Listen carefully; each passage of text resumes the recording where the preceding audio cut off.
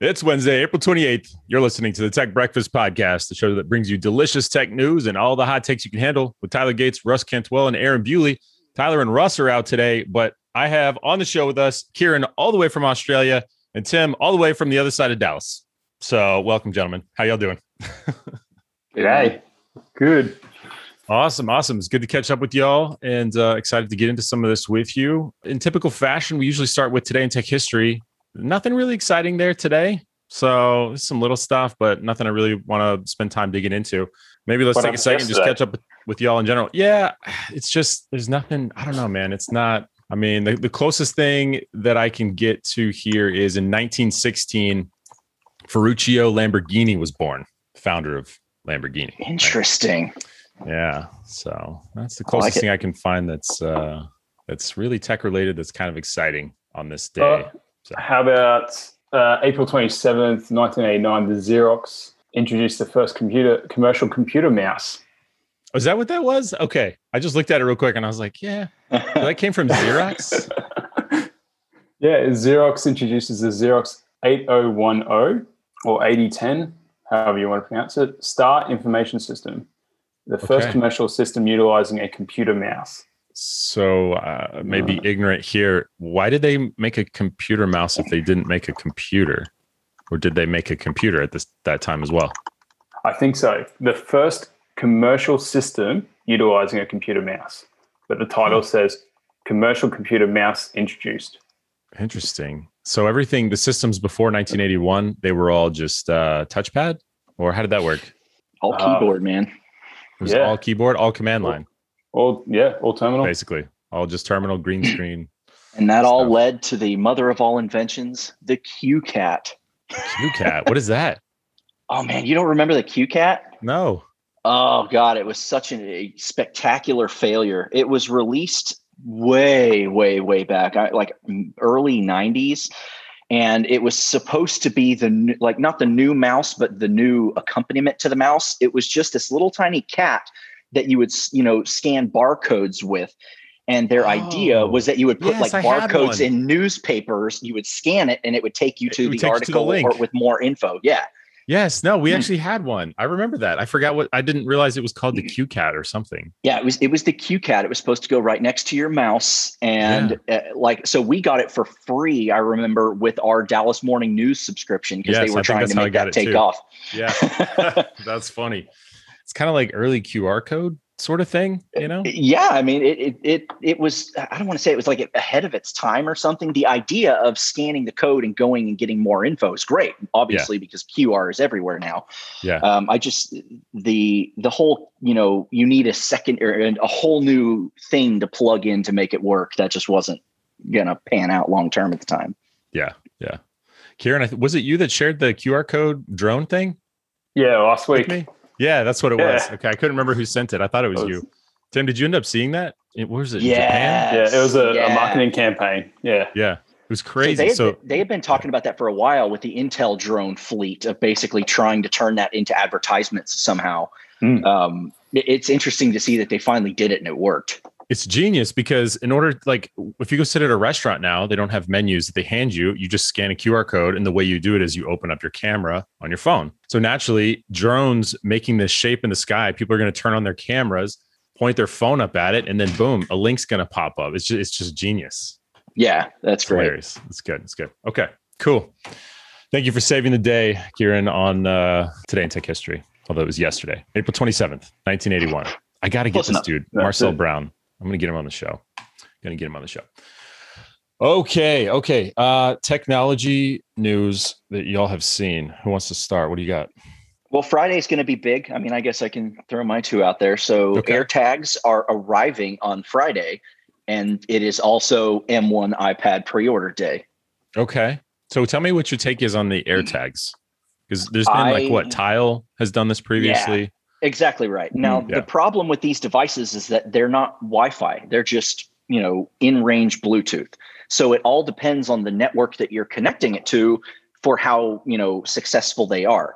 Now, with Tile, the only people that are going to be able to help you find your Tile are other Tile users. Now, there are a bunch of them out there, but think about how many people had a Tile versus how many people have an iPhone? Right. So the reason AirTags are probably going to be successful is simply because it uses the Find My network. So anybody that has a cellular attached iPad or a, iPhone, all of those will anonymously participate in this network to be able to say, oh, hey, I'm within 350 feet of this device somebody's looking for. They've made sure to put all the security in place and everything like that. So it will never report your location or anything like that. But because of the fact that there's iPhones pretty much everywhere, that will make a much larger mesh network for if you lose something, being able to find it.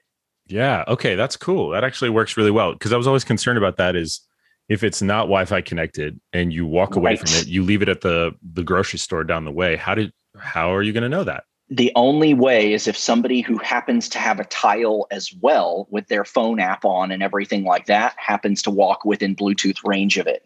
Now at scale, that's great, but Yeah. So let's say there's probably a default aspect within, or not a default, but a feature within the service too, where let's say you have the Tile on whatever. I'm trying to think of something that makes sense. Well, if you left the grocery store and you had it on your keys, how would you leave the grocery store? Let's say you walked to the grocery store and you had your keys, but you left your keys in the grocery store for some reason, right? And your Tile, or your not Tile, your tag was on it. Does the phone just remember this was the last time that I was connected to it and saw it? So we think it's there, but then the mesh system of iPhones can then confirm and say, yes, somebody walked by it. Right. Okay. So it'll be able to tell you this is where it is, give or take, or this is when we last saw it, because I don't know if you've ever used Find My on the iPhone to like find, your other phone or what have you, or your watch.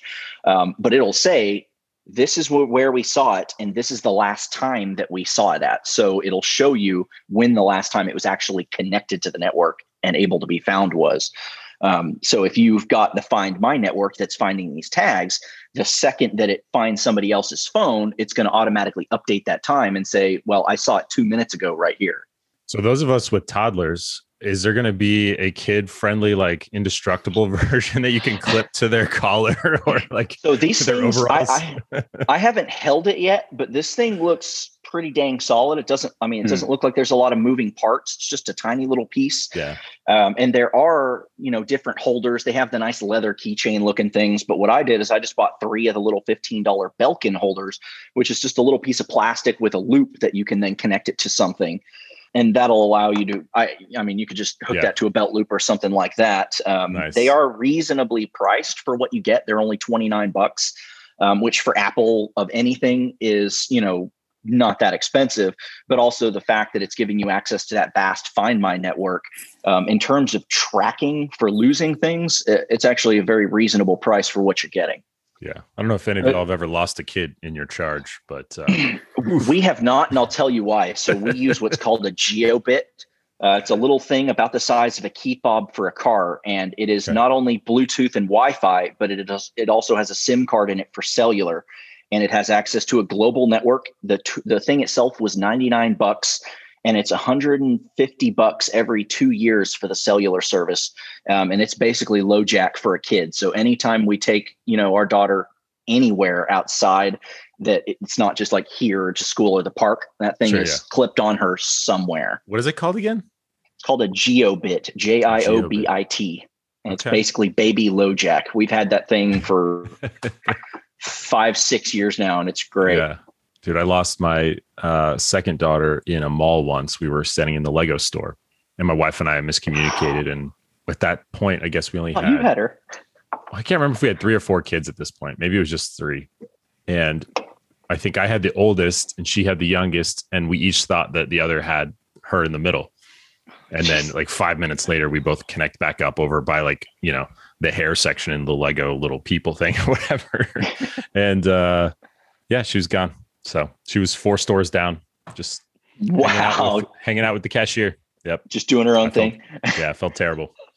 Does that GeoBit give you also geofencing? So if it does. Yeah. So it's actually really cool. It has a lot to it. So you can geofence it in and you create known locations. So like I would ship them off and Nikki would go and take her to school, and I would have a geofence around her school.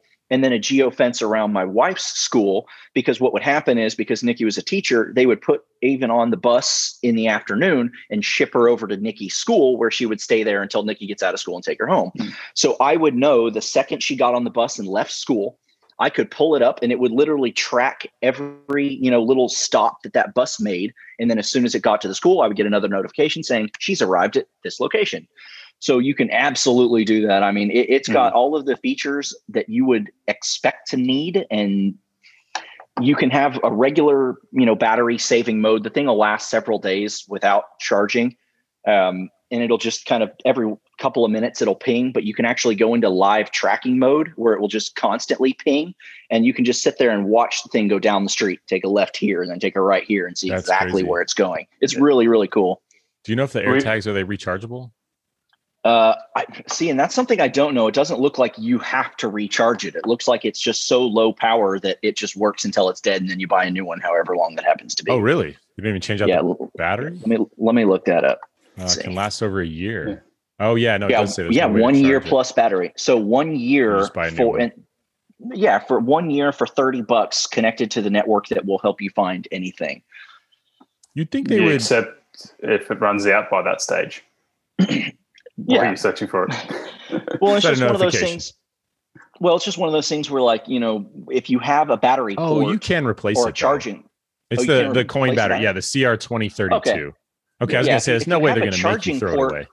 Then it's going to be, it's going to have some problems with, water resistance and things like that. If you have it sealed in there really well, then you've got a lot higher water resistance level. That's a good point. And then it's just going to require more circuitry. Right. It's going to have to be larger, all that kind of stuff. Yeah. What I found interesting was after it was announced, the AirTags, Tile came out with a statement about competitiveness. Yep.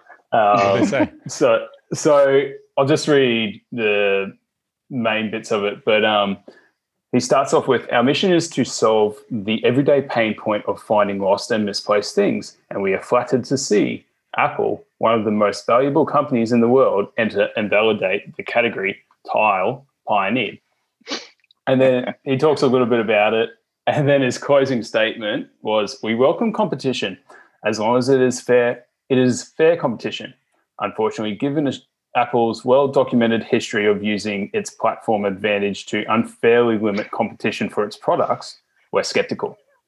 And given our prior history with Apple, we think it is entirely appropriate for Congress to take a closer look at Apple's business practices, specifically its entry into this category. We welcome the opportunity to discuss these issues further in front of Congress. Oh my goodness. Yeah. They're asking for a congressional inquiry because Apple created a new product and they're upset that it's in their space. Man, I'm pretty sure for a while Apple was selling Tile, if they're not already still. Yeah. Well, Apple responded too. Oh, what'd they say? So Apple's statement reads, we have worked from the very beginning of iPhone to help protect the privacy of users' location, giving them transparency and control over how all apps may access and share their location. Apple created Find My over a decade ago to help users locate and manage lost devices in a private and secure way. Since then, we have expanded Find My to help users keep tabs on the other things important in their life, from sharing location, friends, family members, to locating third-party products like Van Moof bikes and Chipolo item finders. We have always embraced competition as the best way to drive great experiences for our customers, and we have worked hard to build a platform in iOS that enables third-party developers to thrive. Yeah. That's a fair statement. They've been doing this kind of stuff for a while. Gosh, that's pretty bold of Tile. The fact that they went straight to Congress, that's come on, man. Yeah, they're jumping on all this other stuff that's been going on. And this is like the day after as well. Surely they're not like infringing on any patents or anything like that, because I think they would have said that if that was the case. If there was legal recourse for that, I think they would have said, we have the patent on this, blah, blah, blah, blah, blah. Man, that's nuts. When this was announced, I don't know if it was real or not, but I saw a tweet where there's a picture of the screen of an iPhone, and it was a map simulating all these air tags everywhere on different things, and it was like Nick's bicycle, Nick's backpack, Nick's keys, Nick's wallet, and it was like all over New York City or something. And somebody's like, "Man, Nick is having a bad day," because it was all his stuff was just spread all over New York City. That's kind of funny. All right, like man. What else we got? What are the topics y'all want to talk about? Ross made a mention last week about pissing off Linux users. Right then, I thought he was going to talk about what happened between Greg Kroah-Hartman, who is the second person underneath Linus Torvalds for the Linux kernel, approving updates in that. University of Minnesota has now been banned from being able to provide any updates or any commits to the Linux kernel because of a few people within the university who have provided what they're referring to as completely, what was his wording? Essentially completely useless patches for bugs that don't actually exist. What? For what reason? Just to be able to say they were committing things? Because I thought I saw in one of the headlines, I thought they were like submitting known issues. So the way it worked was they provide it to a set of community members who then approve for it to be pushed further up the chain, which is then where it's seen by the maintainers. Right. So such as Linus merged. Or Greg or that sort of level. And basically Greg has come back and said, no, these are, you are creating Trojan horses within the patches. So that's what I was his response. Yeah. So the response, what I've got here is the three researchers would then email in their Trojan horse patches to Linux kernel maintainers to see if the maintainers detected the more serious problem the researchers had introduced in the course of fixing a minor bug. There was there was three researchers that had done this over a certain amount of time, and basically they're all from Minnesota University, and they've now the maintainers have now responded and said, you guys are banned because of this. You are wasting our time, you're wasting the community's time, and we've had enough of it. In all fairness, this is a big deal, like in the open source community. There are people out there that do nothing but will go to all of these major open source projects. They'll open up a pull request. They will happen to go through and edit either spelling or some kind of grammatical issue in the README file, which is valid. It's an update that ends up getting merged to, the main branch and pushed out for everybody else, at which point they get a little contributor badge. And then they go tell people, oh, I'm a contributor to all of these projects. When they changed a comma to a semicolon or something like that? All they did was fix some kind of, junky grammar inside of the documentation. They didn't actually comment any or commit any lines of code. But I wouldn't poop all over that, because that is one way a lot of people get into the open source community. By making absolutely. That small contribution. Yeah, no. I'm not saying that that's not a good start or it's not helping in some way, but there are people that get called out on Twitter from time to time because they tout all of their clout that they don't really have. So it all depends. I mean, by all means, everybody contribute as little or as much as you want. It's great. That's what the open source community is for.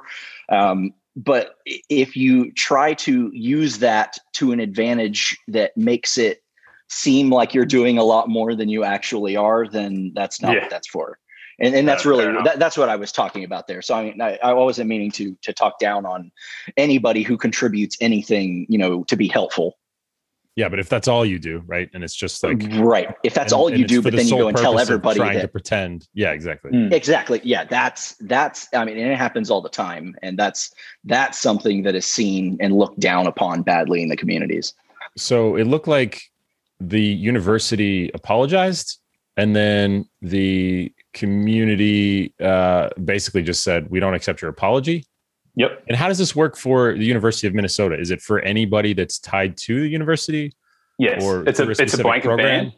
No, blanket ban over the university. And the maintainers have provided a list of actions that the university has to now perform to be able to start gaining back the faith.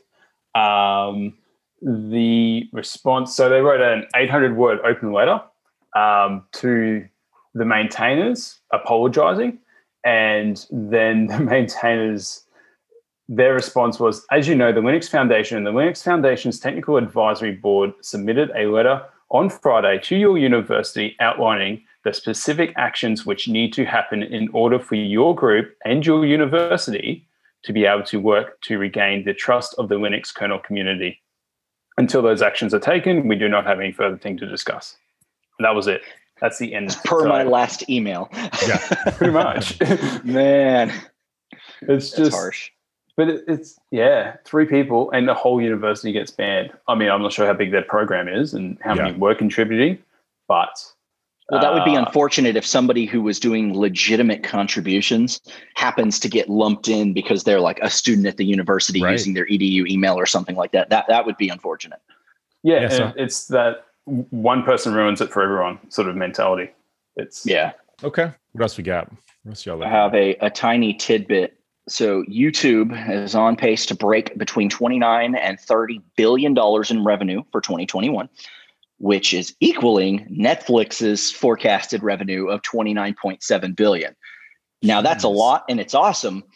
But the thing that really, really makes it big for me and what just kind of astounds me from an investment standpoint, in 2006, Google paid $1.65 billion in stock, not cash, for YouTube. And now YouTube is running, $30 billion in ad revenue per year. Yeah. That was a great buy. And I think everybody, I don't know, I saw it as a good buy when it happened. And now it's Google and YouTube are the top 2 search platforms. I wonder how much of that expanded revenue, I don't know if y'all have been on YouTube recently within the past, several months. The answer is obviously yes, but the pre-roll ads now, you used to just be able to skip like a 5-second ad. Now you have to at least watch 5 seconds of 2 separate ads on 99% of the videos. Yeah, ads. If you don't hit skip, then you're watching you're watching 2 45-second ads if you never even hit skip. It's terrible. Yeah, there's a lot of ads, and even on monetized videos, I'm seeing ad breaks even more often. And like you mentioned, instead of maybe 1 5-second ad or what have you, they're stacking 2 ads. And if you don't hit skip, you're watching it. And it's getting even clever too with those ad breaks that I've noticed in a lot of the videos. They happen right at the moment where like a topic changes as well. They're planning for it. Yeah, the algorithm's really working hard to be able to work that one out. That's incredible. Yeah.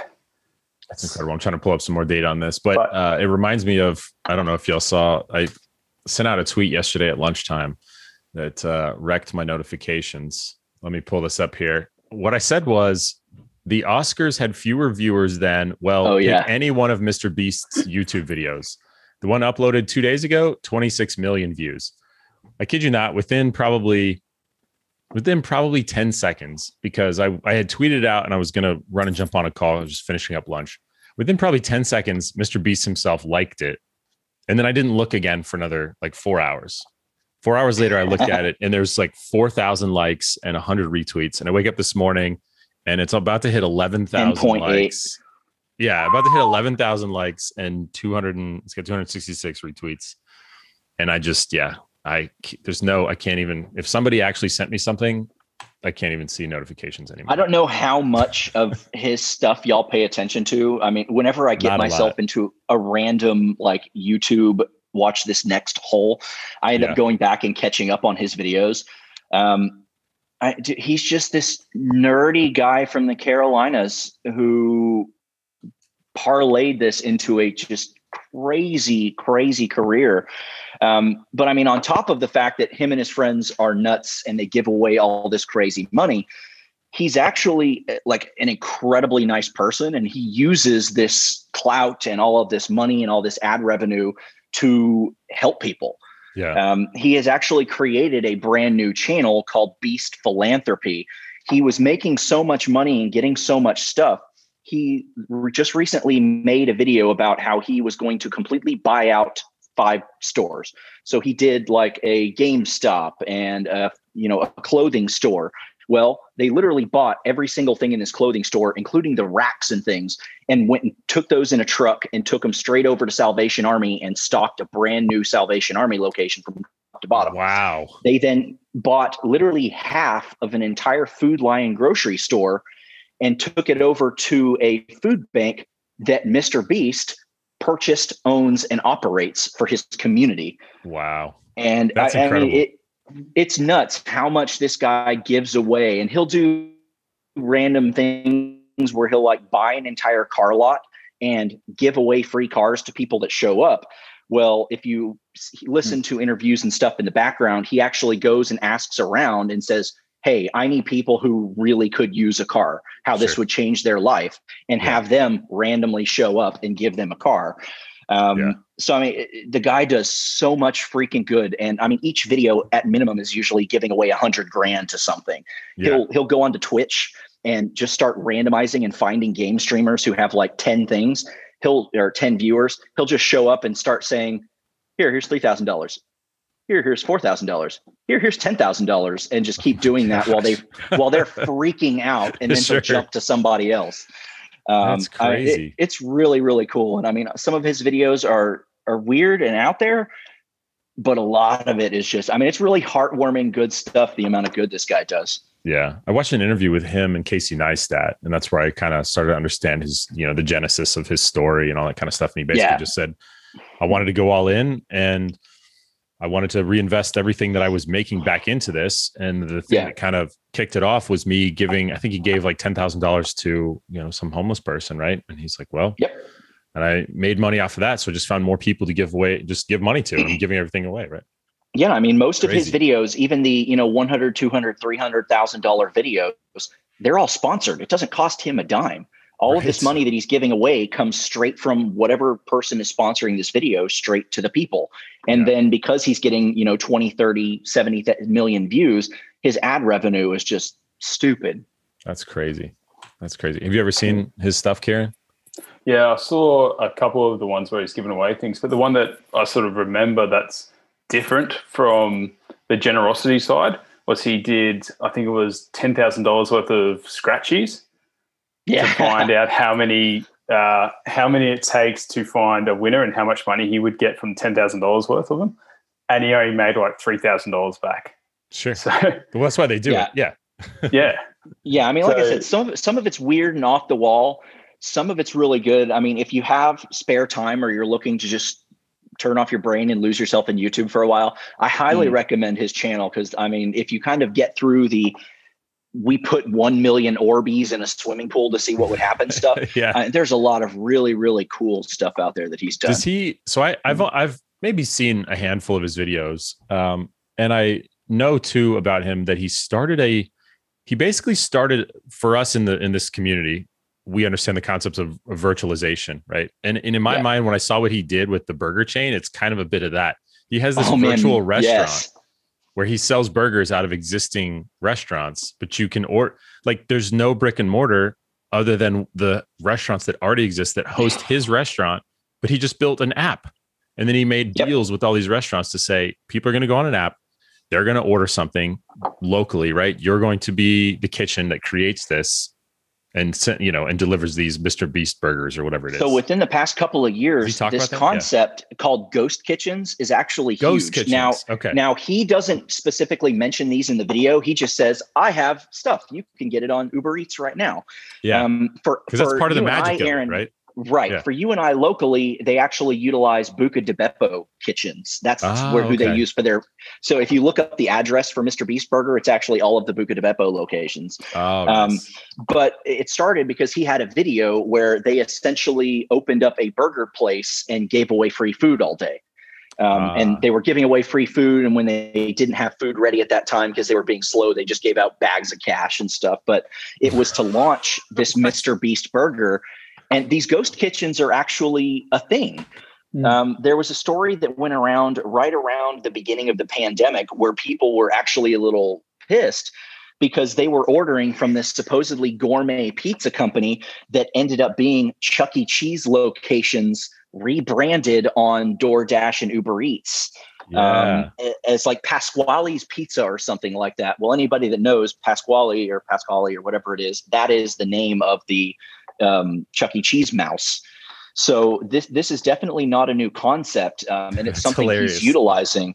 But yeah, Upscale man, I mean, he's making big cash from those things, and really, he didn't have any of the brick and mortar overhead.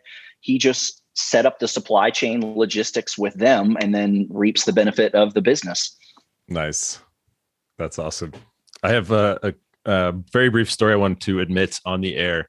I cannot remember what the event was for. This was probably 7 years ago, maybe about 7 years ago. I got a limousine to take me, my wife, and my kids to a Chuck E. Cheese. Nice. We rode in a limousine. It picked us up at the house, and the kids were just like mind blown. And then we pull up in the Chuck E. Cheese parking lot, and we get out. And I hadn't been in a Chuck E. Cheese in like 15, 20 years or whatever at that point. Yeah.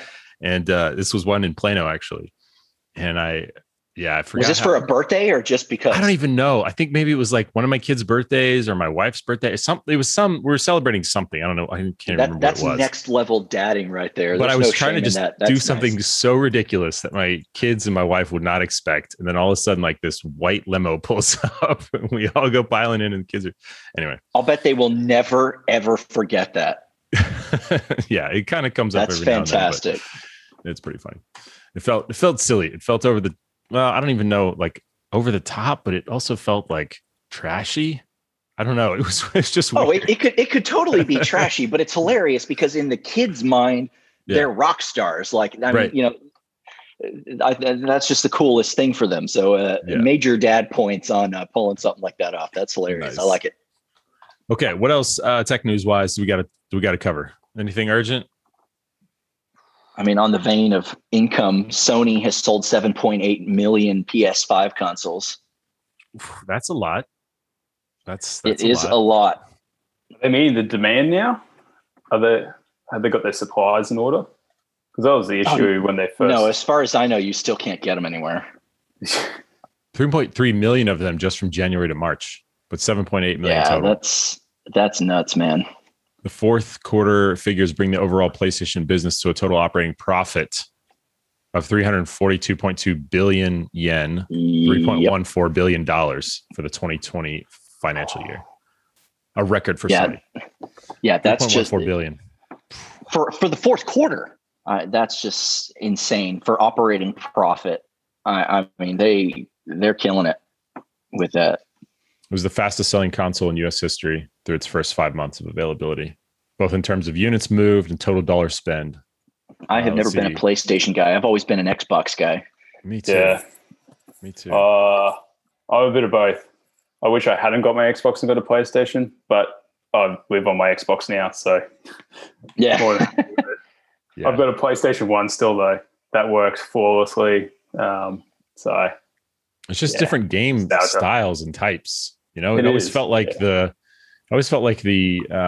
sports games and the good FPS games were not frames per second, but first person shooter games were a lot better on the Xbox side. And then the more Halo, hands down. Yeah, exactly. That's what I mean. And the more like mysterious adventure quest kind of stuff was PlayStation. That's how I always kind of saw it. So, yeah, I definitely agree. Of course, Russ would be sitting there banging his head, like screaming at us, like, no, that's not what it is. I'm sure he has some kind of big opinion on that. Wasn't the theory that you and Russ are the same person and you just change your voice? Yes. Well, I mean, you know, that personality's not checked in right now. We've had one episode where I don't know if it was you or if it was Russ who was changing voices, but that wasn't me. My personality always stays by itself. There we go. But for me on that concept though, for PlayStation, I lived on Crash Bandicoot and Tony Hawk's. So they were my two PlayStation. Awesome. Okay. They were my two PlayStation ones, and now I've got Tony Hawk's on Xbox. And it took a little bit getting used to. It's the same with Crash Bandicoot. I've got the trilogy plus number 4 plus Crash Team Racing. So I've got pretty much all of them that I played on PlayStation on Xbox now. Tony Hawk was a Nintendo 64 for me. GoldenEye. I remember. I don't remember what platform I played that on. Yeah, GoldenEye was awesome. GoldenEye on 64. That's all I remember. And Donkey Kong. Donkey Kong? No. Have you gone back and played GoldenEye? Yes, No. it holds up. Have you played it recently? Totally holds up. Yeah, it holds up, but the graphics are not what I remember. Yeah. You know what I mean? Like in my mind, it was, I don't know. My brain was, I guess, just filling in all, like smoothing all the edges and creating all this extra rendering that just didn't exist. And you go back and you play it now and you're just like, what? Well, that's just like the difference between the original Tony Hawk and the new remastered version. Yeah. You're just like, oh yeah, this is what it should have looked like. Have you played the new remastered version? We talked about it at length on one of the episodes for a while back. That's right. Is it on Steam? No, it's on. Well, it might be, but it's Epic. on Xbox. I know it's on Xbox. Yeah. Although it was Okay. PlayStation I'm trying to think how you get it and Xbox. Yeah, Because it's I on got the it PC on though, right? I thought it was on PC as well. Maybe. I don't know. I got mine on Xbox. All right, I'll have to look that up. Okay. All right, this is the last thing that I think, and then I gotta shut this down. But autonomous weeder robot uses lasers to take out 100,000 plants an hour. Have y'all seen this? No. It basically does 20 times the work of a human. Let me drop this in the chat here so you can pull that up there. Oh yeah, and I'll come back. Holy There's crap. a little bit of a pre-show thing that I was talking with Tim about, some audio stuff. I'll play that for you as we exit the show. Dude, that thing looks nuts. Yeah, isn't that crazy? I can't. So quite it just tell how scans and big it pulls all is. the weeds, but leaves the good plant. Dude, that thing looks like it's the size of a regular, giant piece of farm equipment. I don't know if it scans and pulls them or if it shoots them with lasers, which is what I want it to do. Let's see. And eventually Yes. get on the dark side of the Here moon. it is. I'm wondering if it's a destructive laser or if it's just a laser to scan so it can fix. So it has 8 simultaneously operating 150 watt lasers to kill them off with thermal energy by targeting their meristems at a rate of more than 100,000 weeds an hour. So yeah, it just shoots it. And I hope it's like the Star Wars laser, like the cannon fire, whatever. It's like pew, pew, pew, pew, pew, pew, pew, pew, as it's like shooting them off. That'd be hilarious. But yeah, it just looks like a truck without a cab, basically. It's definitely A bunch of antennas. Yeah, that's for sure. That's cool. I'm gonna have to send that to some farmer friends. And it does 20 times, 20 acres per day. So, and it was comparing 15 to 20 acres a day while its lasers leave the surrounding soil undisturbed to preserve its microbiology, right? So you're not using any sort of chemicals or anything like that, right? So, and then they were saying that the average person could weed about an acre a day. So it's that much more effective. Anyway. Okay. Put that on the moon for you. Yeah, there you go. Kill all the weeds before we get there. Yeah. Chuck some lasers. I know y'all both are musicians. Do you guys know Chevelle? All day, every day. Yeah. Kieran, do you know Chevelle? They just came out with a new album. I didn't realize this. Okay. It's pretty cool. Let me play a little bit of it for you, and then I'll just let the show run out from that.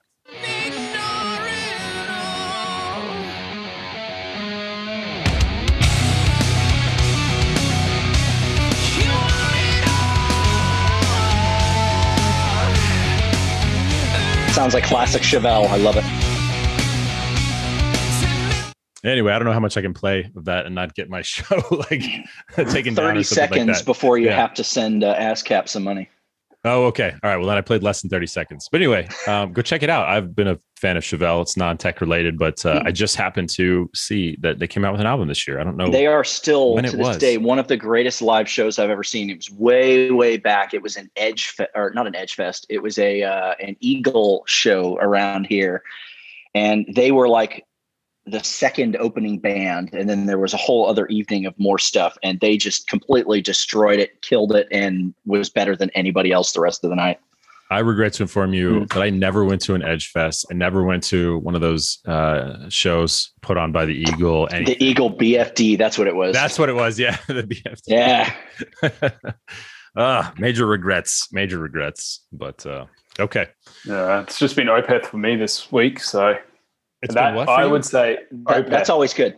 And they are the best band I've seen live.